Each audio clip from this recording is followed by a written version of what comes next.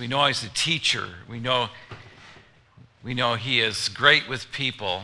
We also know that historians tell us he probably didn't travel very far, not much more than 60 miles from his hometown, except for that early flight to Egypt to keep himself alive. His earthly parents would have taken him to Egypt. Other than that, he was not a world traveler, didn't travel from country to country, doesn't have a best-selling book, never really pastored a church.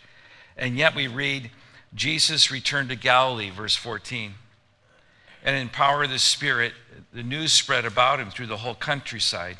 And he was teaching in their synagogues, and everyone praised him. Stop there. Jesus goes to a synagogue, different than a temple. Synagogues are places of education. Could be religious education, but more like a school than a church. Not the temple, but a synagogue. He goes there to read the scriptures. And people love what they're hearing, and so they praise him, verse 15. Now verse 16. He went to Nazareth, where he had been brought up, and on the Sabbath day he went into the synagogue, and as it was his custom, he stood up to read, and the scroll of the prophet Isaiah was handed to him. Now stop there. The fact that he gets this piece of prophecy written some 800 years before he actually shows up on earth. Isaiah is an Old Testament prophet. You can read his story. But it was the custom for them to have daily readings. So scholars differ. Some say that Jesus requested this. If he did request this text from Isaiah, it's a miracle that they allowed him to pick the text, because normally they had a certain order in which they read things. That's a miracle in and of itself. Or he showed up on the day Isaiah was being read. There are 39 Old Testament books and lots of chapters even within Isaiah. And where does he land? He lands on the very one that prophesies about him coming. So he picks up this text of Isaiah that was handed to him, and he unrolls it. Verse 17, and he found the place where it's written. And if your Bible's like mine, mine's read at this point. These are the very words of Jesus. The Spirit of the Lord is upon me, because he has anointed me to proclaim good news to the poor. He has sent me to proclaim freedom for the prisoners, recovery of sight for the blind. He has set the oppressed free, to proclaim the year of the Lord's favor. And then you can almost hear there's a pause, and he begins to roll it back up. Verse 20, and he gave it back to the attendant, and he sat down. And the eyes of everyone in the synagogue were fastened upon him. And he began to say to them, today this scripture is filled in your hearing. And of course, verse 22, they were all amazed at the gracious words that came from his lips. Isn't this Joseph's son? They're saying, whose boy is this? That's my boy. You know, it's just one of those moments. They're so proud of him. And he's a hometown boy, so they want to be proud of him. And so they love him. Verse 22, they spoke well of him and were amazed at the gracious words that came from him. Isn't this Joseph's son, they asked? And Jesus said to them, surely you will quote this proverb, the physician, heal yourself, and you will tell me, do here in your hometown what we've heard you do in Capernaum. And he says, I tell you, I could do all those things. I find it interesting. In a moment, they love him. Everyone praised him, verse 15. And then they loved his gracious words, verse 22. And when he got done telling his story, verse 28, and the people of the synagogue were furious. They were just ticked. They were so mad because he was turning over the whole system. Have you ever gone to church and been happy that you went? Anybody gone to church and you weren't happy when you went, but you were happy when you left? Yeah, sure.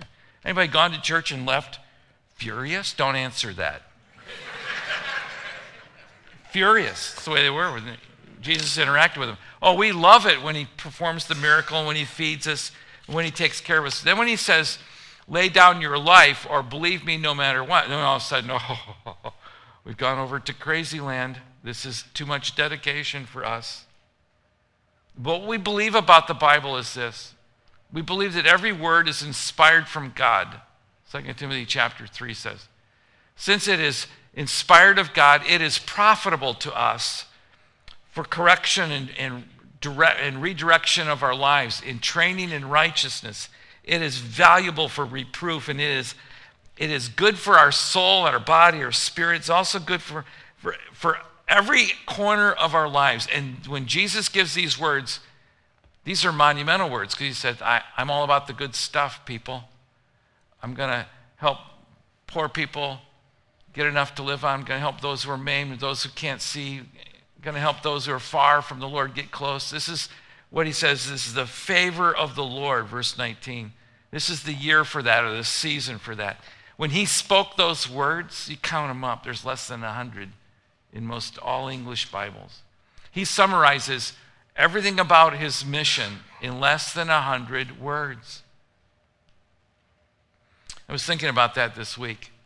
Could you sum up your life in less than 100 words, or the mission of some important person? The preamble to the Constitution of the United States, we the people. It's 52 words long. So a lot of us had to learn it as teenagers. The rest of us were supposed to and are still working on it. The Gettysburg Address, 278 words. A little bit longer, 278 words, but still one of the shortest speeches a president's ever given. Amen. Okay, so we don't like to listen to speeches. 278 words from Lincoln was plenty. But this week, I was doing a little random search about words themselves, and I decided, why not? It's religious. I have a religious experience every time I hit a pothole, don't you? So I started to research a little bit about potholes.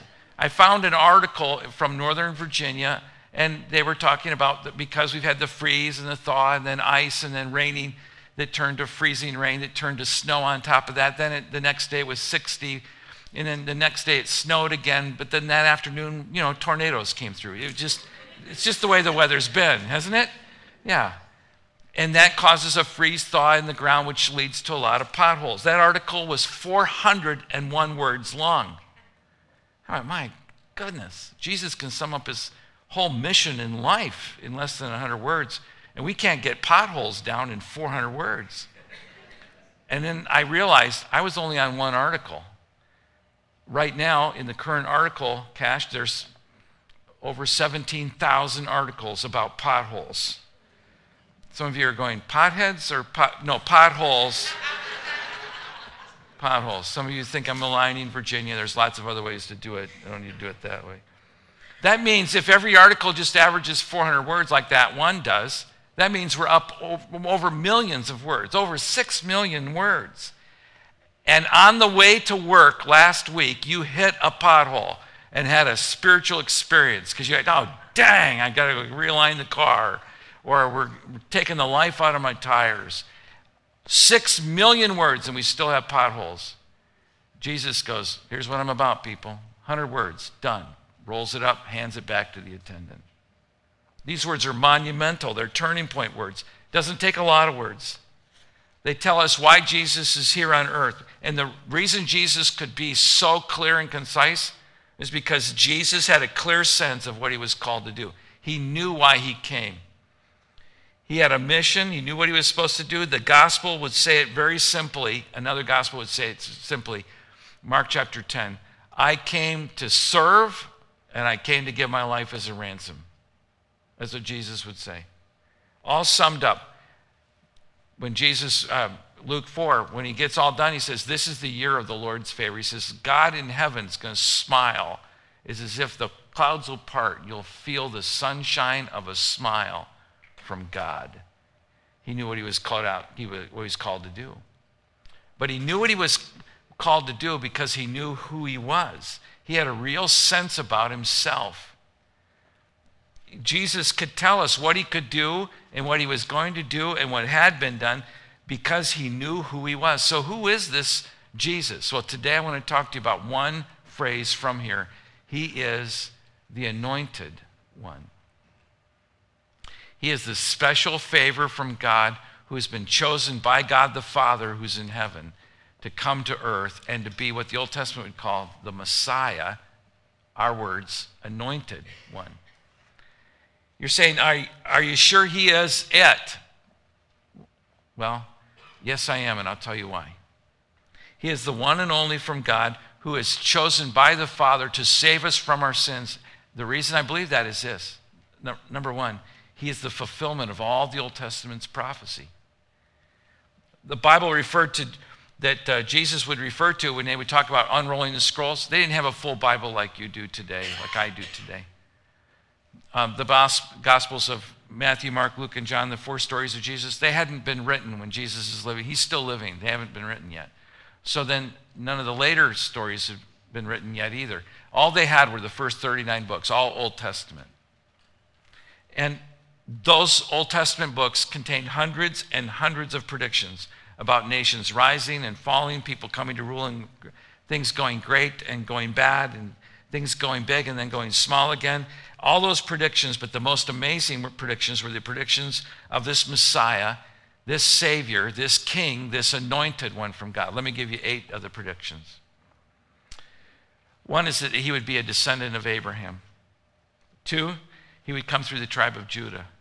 3, he'd be born in Bethlehem, if you knew that or not. Micah, the prophet, 500 years before he came, said, "Oh, you of Bethlehem, can you even know where your town is? Where would it have been 500 years ago?" I'm from Gary, Indiana. That's where I was born. I know, didn't get many amens to that. It would still be a steel mill, rust out town 500 years ago. I mean, it's nothing 500 years ago.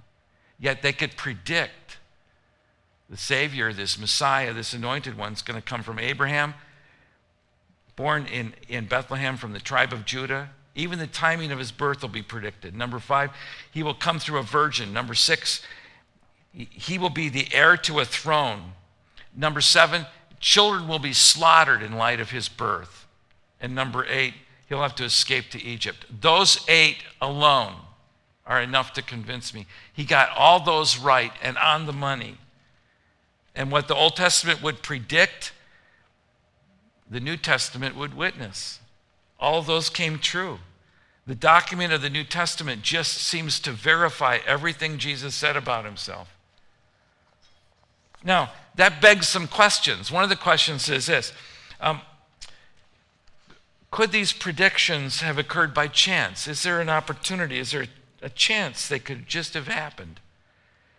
Peter Stoner is a professor of mathematics and astronomy, and he explains that these 8 predictions alone, just pick the number 8, those 8 predictions being fulfilled in one person, in light of the human race and the population, getting all that down in one person at that time, I quote, "We find the chance that one man might have lived at the present time and fulfilled all 8 prophecies.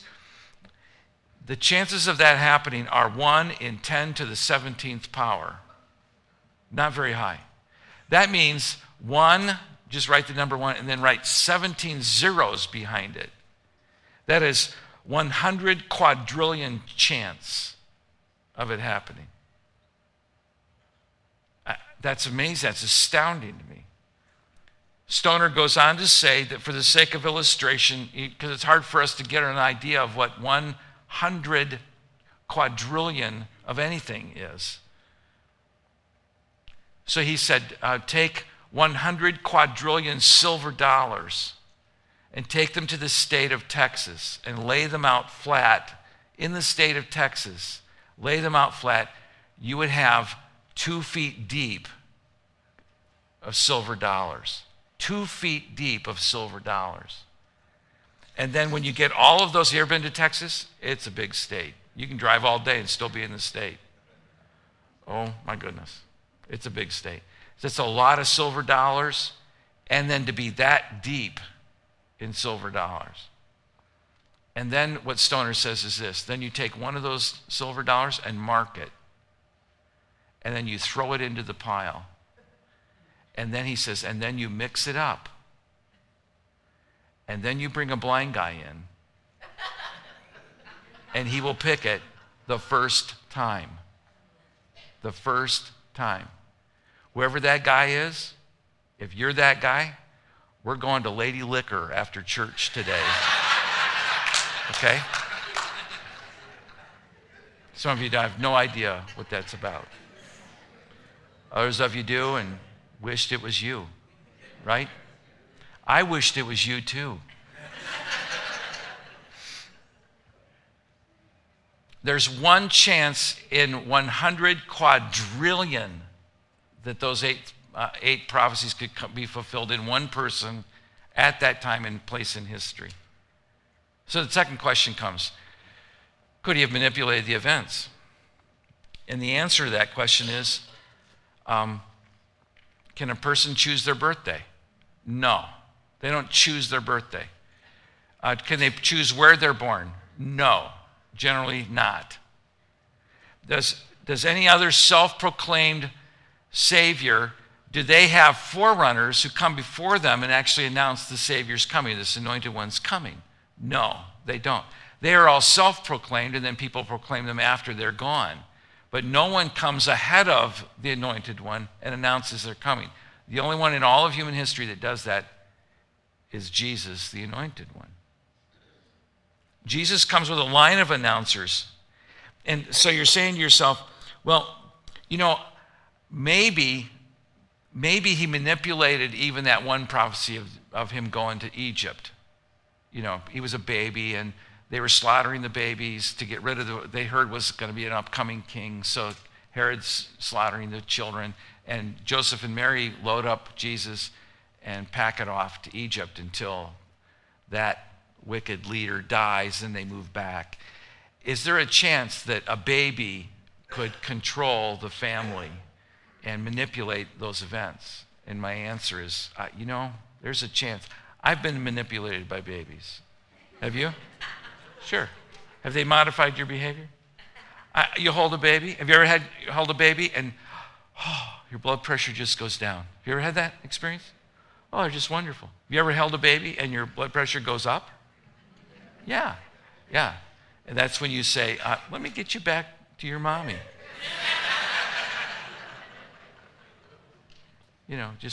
I've been manipulated by babies, and they control our schedule, and they control a lot of things about our lives. But to run them out of the country is extremely, highly, highly unlikely that would happen. Babies are powerful, but not that powerful. Not like Jesus. And another question that comes up is, could Jesus have guessed the outcome? So he knows all the prophecies, so he's just going to guess the outcome and manipulate it that way. Someone might be able to guess once, but to repeat those fulfillments over and over and over again, you go back to the math, it is practically nil, the potential of that happening. And we have not mentioned the names that would be given to him, names that he did receive, that he didn't announce himself but were put on him. Those were all parts of the prophecy. His ministry events, his rejection by his own people. There was even the prediction of his triumphal entry. And all that predicted prior to his birth here on earth. The prediction of his betrayal by a close friend. The prediction that he would die, and not just die on a cross, but he would die between two thieves. Get this, even when they went to Calvary's Hill, to Golgotha, and when Jesus died on a cross, they didn't put him off to the side or the other side. They put him right in the middle with a thief on either side of him. All of those are fulfillments of prophecy. Even the fact that he was buried with rich people in a rich grave, that he was risen from the dead, and that he rose again, and that he ascended to heaven. Guessing any one of those is mathematically it's phenomenal to get one, but to get them all, it's insane to think it's even possible. So Jesus is the anointed one for reason number one. He's the fulfillment of the prophecies. But reason number two, like we needed, second reason, he has a birth line that takes him through royalty. Now, most of us would amaze ourselves at how much we know about our lineage. I can go back 100 years. You say, I can go back 200 years in your lineage or my lineage. We think we're really pretty cool beings, and we can do that. And the reality is, Jesus could go back 1,000 years. 1,000 years. And that's all verifiable. And that lineage not only takes him back to Israel's history and the rule of King David, but what it does is it links him to royalty, which links him to accountability, and then to more scrutiny. And those books are open, folks. That's all documentable. So it's easy to say, well, he's the anointed one, but we don't really have his records. No, they have his records. He fits within the line and the lineage of royalty. And there's the proof. It's there. It gave him legal right to the throne. And the Pharisees who knew the Old Testament law knew that making a claim like this was extremely dangerous, because claiming to be a prophet and then you couldn't produce the goods, what they would do is they would take that prophet out to the edge of town and stone him. They'd kill him that day. They're not going to put up with that. So in Old Testament days, in godly countries, they had two kinds of prophets. Prophets from God who told the truth, and dead prophets. There was nothing in between. Either we said it would rain, it rained. Hey, good, you lived to fight another day. You're wrong, they take you to the edge of town and kill you. Now, in ungodly countries, they didn't enforce that, and that's what kept them in continual trouble. Jesus came from a royal line, and when he claimed that day when reading Isaiah, he knew that would put them up for the fight. And yet you can see in the back of their minds, they're going, oh my goodness, he's from Joseph and Mary, and we have this lineage thing going back. He might come from, I think this might be true. And he was born in Bethlehem, and they remember that, and they're going back in their lineage right back to King David. He has the royal line. Thirdly, he has the words and the actions of continuity. In other words, everything that he's saying is in continuity with everything that he's doing. There's no incongruency to his life. He demonstrates compassion, and people couldn't deny it. You see, that's the amazing part of Christianity. When people begin to follow Christ, they do amazing things that they would never do on their own. But they do crazy good things. Crazy good things. We'll talk about this in the weeks ahead. The starting of orphanages and hospitals and educational centers, all that. How's that done? It's done because people believed in the life change that Christ would offer. I read these words from John Ortberg. This is a quote out of a book of his called Who Is This Man? Ortberg writes, ever been on a ride called It's a Small World After All? Anybody? Okay. That song will drive you insane. Amen? That song will drive you insane after you've been on that ride long enough. After I've been in line that long. Okay, I might add. Where did that idea come from when the world gathered together? The people from every gender, every nationality, every status would gather like family. Where before Jesus was there a movement that actively sought to include every single human being, regardless of nationality, ethnicity, status, income, gender, moral background, or education, to be loved and transformed? Not only had there never been a community like this before, but there simply had never been the idea of a community like this before. It was Jesus' idea, and it was happening. While pagan priests and magistrates competed for the love of honor, Christians termed it vainglory. And so they went after the poor, the widows, the orphans. Christians gave alms. Pagans had given to see any spiritual merit in the status of the poor. They didn't give to the poor. Whereas pagan trade societies and most of their religious groups segregated the sexes among membership, Christians included men and women alike. And in the Greek world, slaves were generally excluded from pagan groups. Christians even admitted slaves as pagan masters. Tertullian, that's a church history guy, Tertullian said, "It is our care of the helpless, our practice of loving kindness that brands us in the eyes of many of our opponents." I love that. That brands us in the eyes of many of our opponents. Only look, they say, look how they love one another. You see, when Jesus came to earth, he changed the trajectory of so many lives. His words and his actions were so profound, it changed us. And we don't all do the same thing, but we all do something to make this world a better place. And that's the influence of the Savior. I have two conclusions, and then we're going to pray. The first conclusion is this. Number one, we have a credible Savior. an absolutely credible Savior. You can go to the bank on his identity, his authority, his power. Those far from God, listen to me carefully. If you're far from God, you're looking at Christianity from the outside and walking around the car, kicking the tires, seeing if it's really true. I'll tell you, here's one thing you can go to the bank on. You can trust God, and you can trust God in Christ. Why? Because he's extremely credible. You can put him to the test, and if it's true, it'll hold the test. And this truth test about Jesus holds every time. So you're far from God, or you're looking from the outside in, God can be trusted. Number two, the other part of this is you may be saying, I trust Jesus, and I consider myself a Christian, and my word to you is, you know what? You can trust God too. You don't have to stop trusting him for what you need today, tomorrow, next year. You don't have to stop trusting him for your marriage and the heartaches of your life. You can trust him. He can be trusted. Why? Because he is so credible. And he's out for your good. This is what is hard for us to get our heads around. He's not out to limit our living. He's out to put up loving limitations to keep us from self-destruction.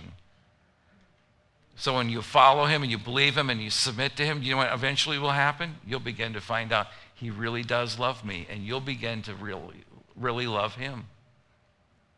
We have a credible Savior, number one.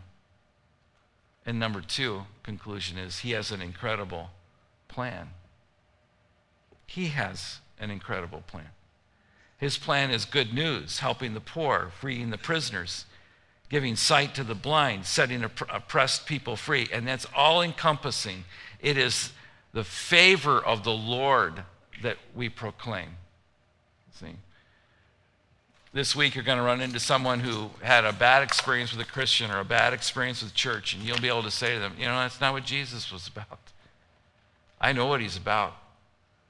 And you don't have to read 1,000,000 words to figure it out. 100 words will do it. You'll have 10 left over. It's pretty short. He came for the year of the favor, and he puts that favor on us. It's a wonderful thing.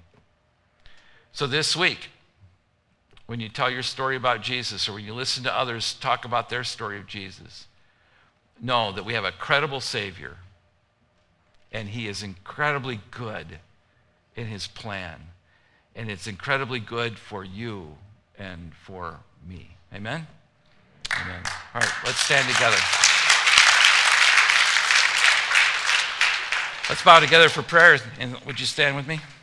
And with our heads bowed, just before I pray, if you need to pray with somebody at the close of the service, or you just have an issue, you need someone to pray for you, step up to the front to the left, and Mike will be there. Bless us, dear Lord, and you have. So now may we live to be a blessing where we are. But bless us, dear Lord, we pray. And may we know in our heart of hearts that we have a wonderful Savior.